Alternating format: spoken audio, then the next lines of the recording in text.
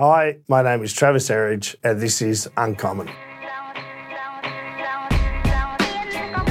Uncommon and Uncommon clips are produced by Narelle, a unique digital agency. Head to narelle.com to learn more. That's NEURALLE.com.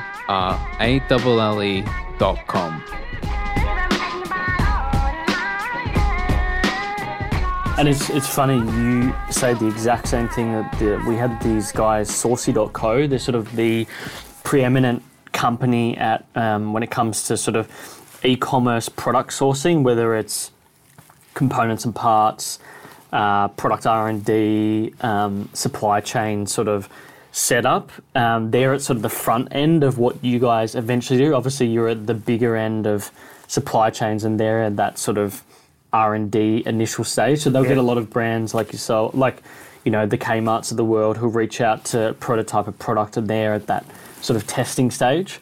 And I was speaking to them about the fact, you know, where their business is and where yours is. I think it's so funny that you both come in weeks apart. Like, they were literally in last week, you know.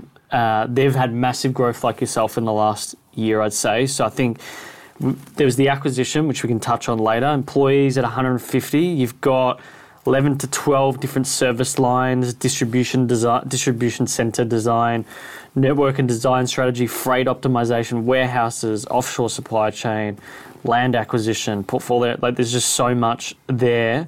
And we're at a really pivotal moment for Australia in terms of where supply chains are heading, just because of what has happened during COVID. Sure. Yeah. There's the usual chatter about people saying, oh, we've got to move away from China, we've got to focus on this country. And I found it really illuminating during their conversation where they said the reality is that things will probably continue largely as they are in terms of raw goods. You know, like you can only go to China for electronics, batteries and certain plastics. It's just not going to change. Yeah. And you can get some components from India and so forth, and that's totally fine. But what has changed is that supply chain innovation, which is where you guys are at. And I think you spoke about in an interview about this hub and spoke model, which the majors have sort of cottoned on to, I think, in the last couple of years. For sure, yeah. So I was curious, from your perspective, what are the sort of key headwinds and tailwinds for e-commerce plus supply chains in the next 5 years, say?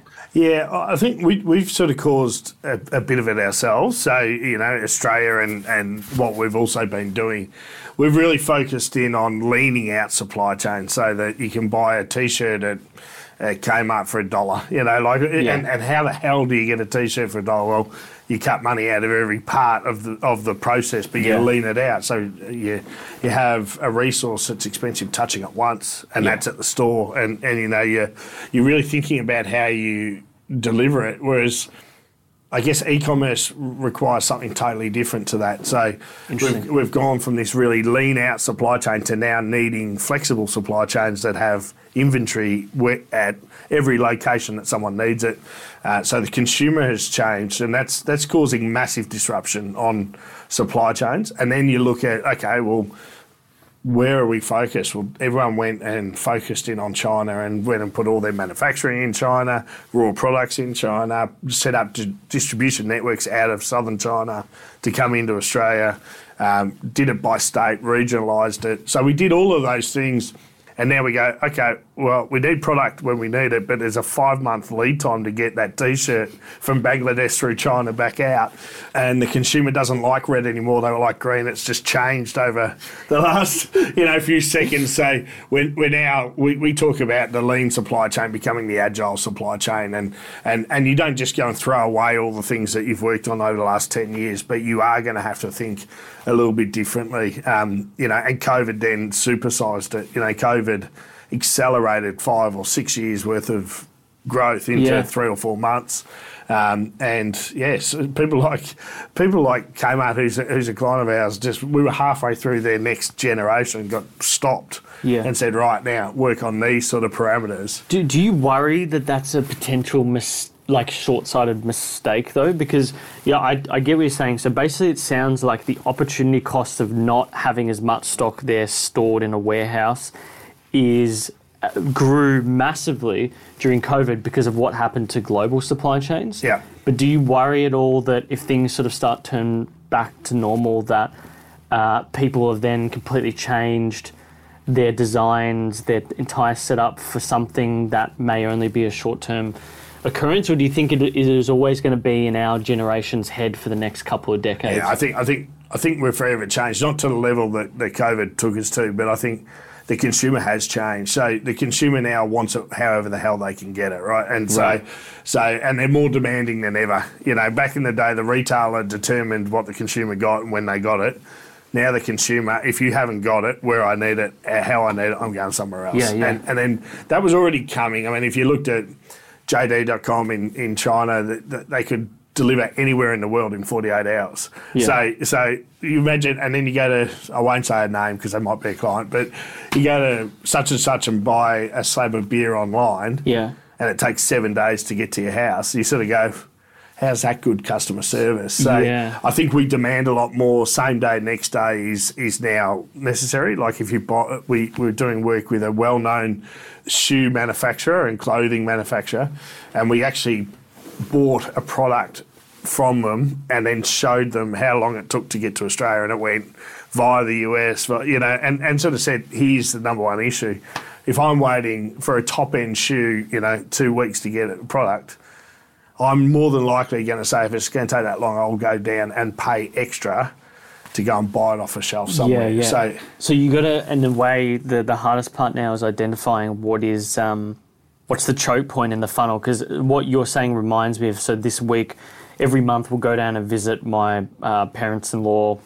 They live down in Martha Cove. Right. And it's my father-in-law's 70th birthday this weekend, and we got him I don't know if you've ever heard of July Luggage, but it's sort of a newer roller company, very well designed. They've got inbuilt chargers, etc. All right. And they're a very strong e-commerce business where they own a lot of their supply chain and manufacturing. Yeah. But a lot of the last mile stuff that you were just talking about, they own. So the biggest one that I didn't even think about until they told us the delivery time was monogramming. So we wanted letters monogrammed on the case. Now the case and the colour, they're going to have in any warehouse. Yeah. Like, it's pretty easy. But getting that monogram, if it was back in China versus here, would extend that wait time out by weeks. Yeah.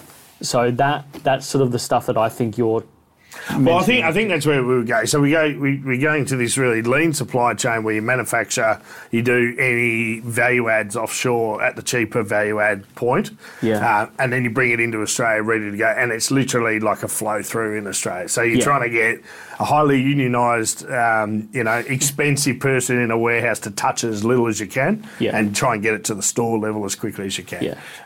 And so that doesn't work with e-commerce. You're trying to pick through to find the pink one or the green one or whatever, and they're just not built for it. So it is putting huge pressure. No one's got the right answer yet, and then you say, well, is it just a blip on the process, and will we just go straight back to lean supply chain? And no, I don't think so. I think the consumer's changed. My mother, I think I've said it a few times now, got a PayPal account, and she's 72. That should scare the hell out of everyone. That she's just sitting there ordering. And I think retail becomes more an experience than a transaction. So the retail end will be more come and touch and feel and do stuff.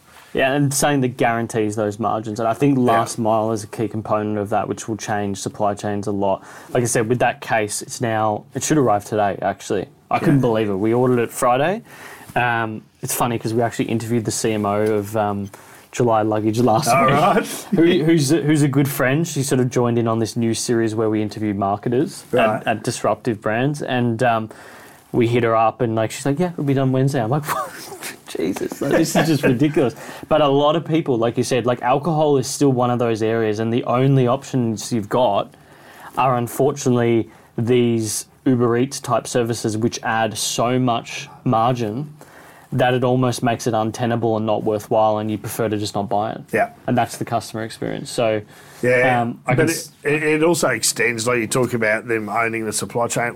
We talk about our customers having their product thrown across the fence. When, you know, like when the Australia Post guy comes, he just throws it in, you know, that is actually an extension of the company. So we already saw it in the UK beforehand, where people were controlling their supply chain in the last mile, would come and install it, or would come and deliver it and make sure it's correct, right?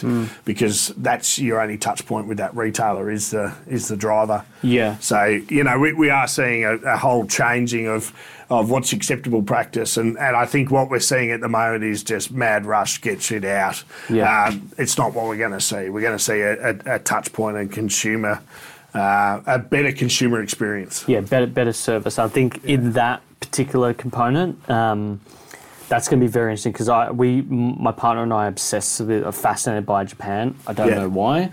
It's just like we got interested in the food. We went on a holiday there, and we've now been there 3-4 times. And their service experience is unbelievable, particularly mail delivery. Like packages is like ridiculous. They're so professional, and you would never experience something like that with people tossing packages. Yeah. So that'll be very interesting over the next couple of years. Yeah.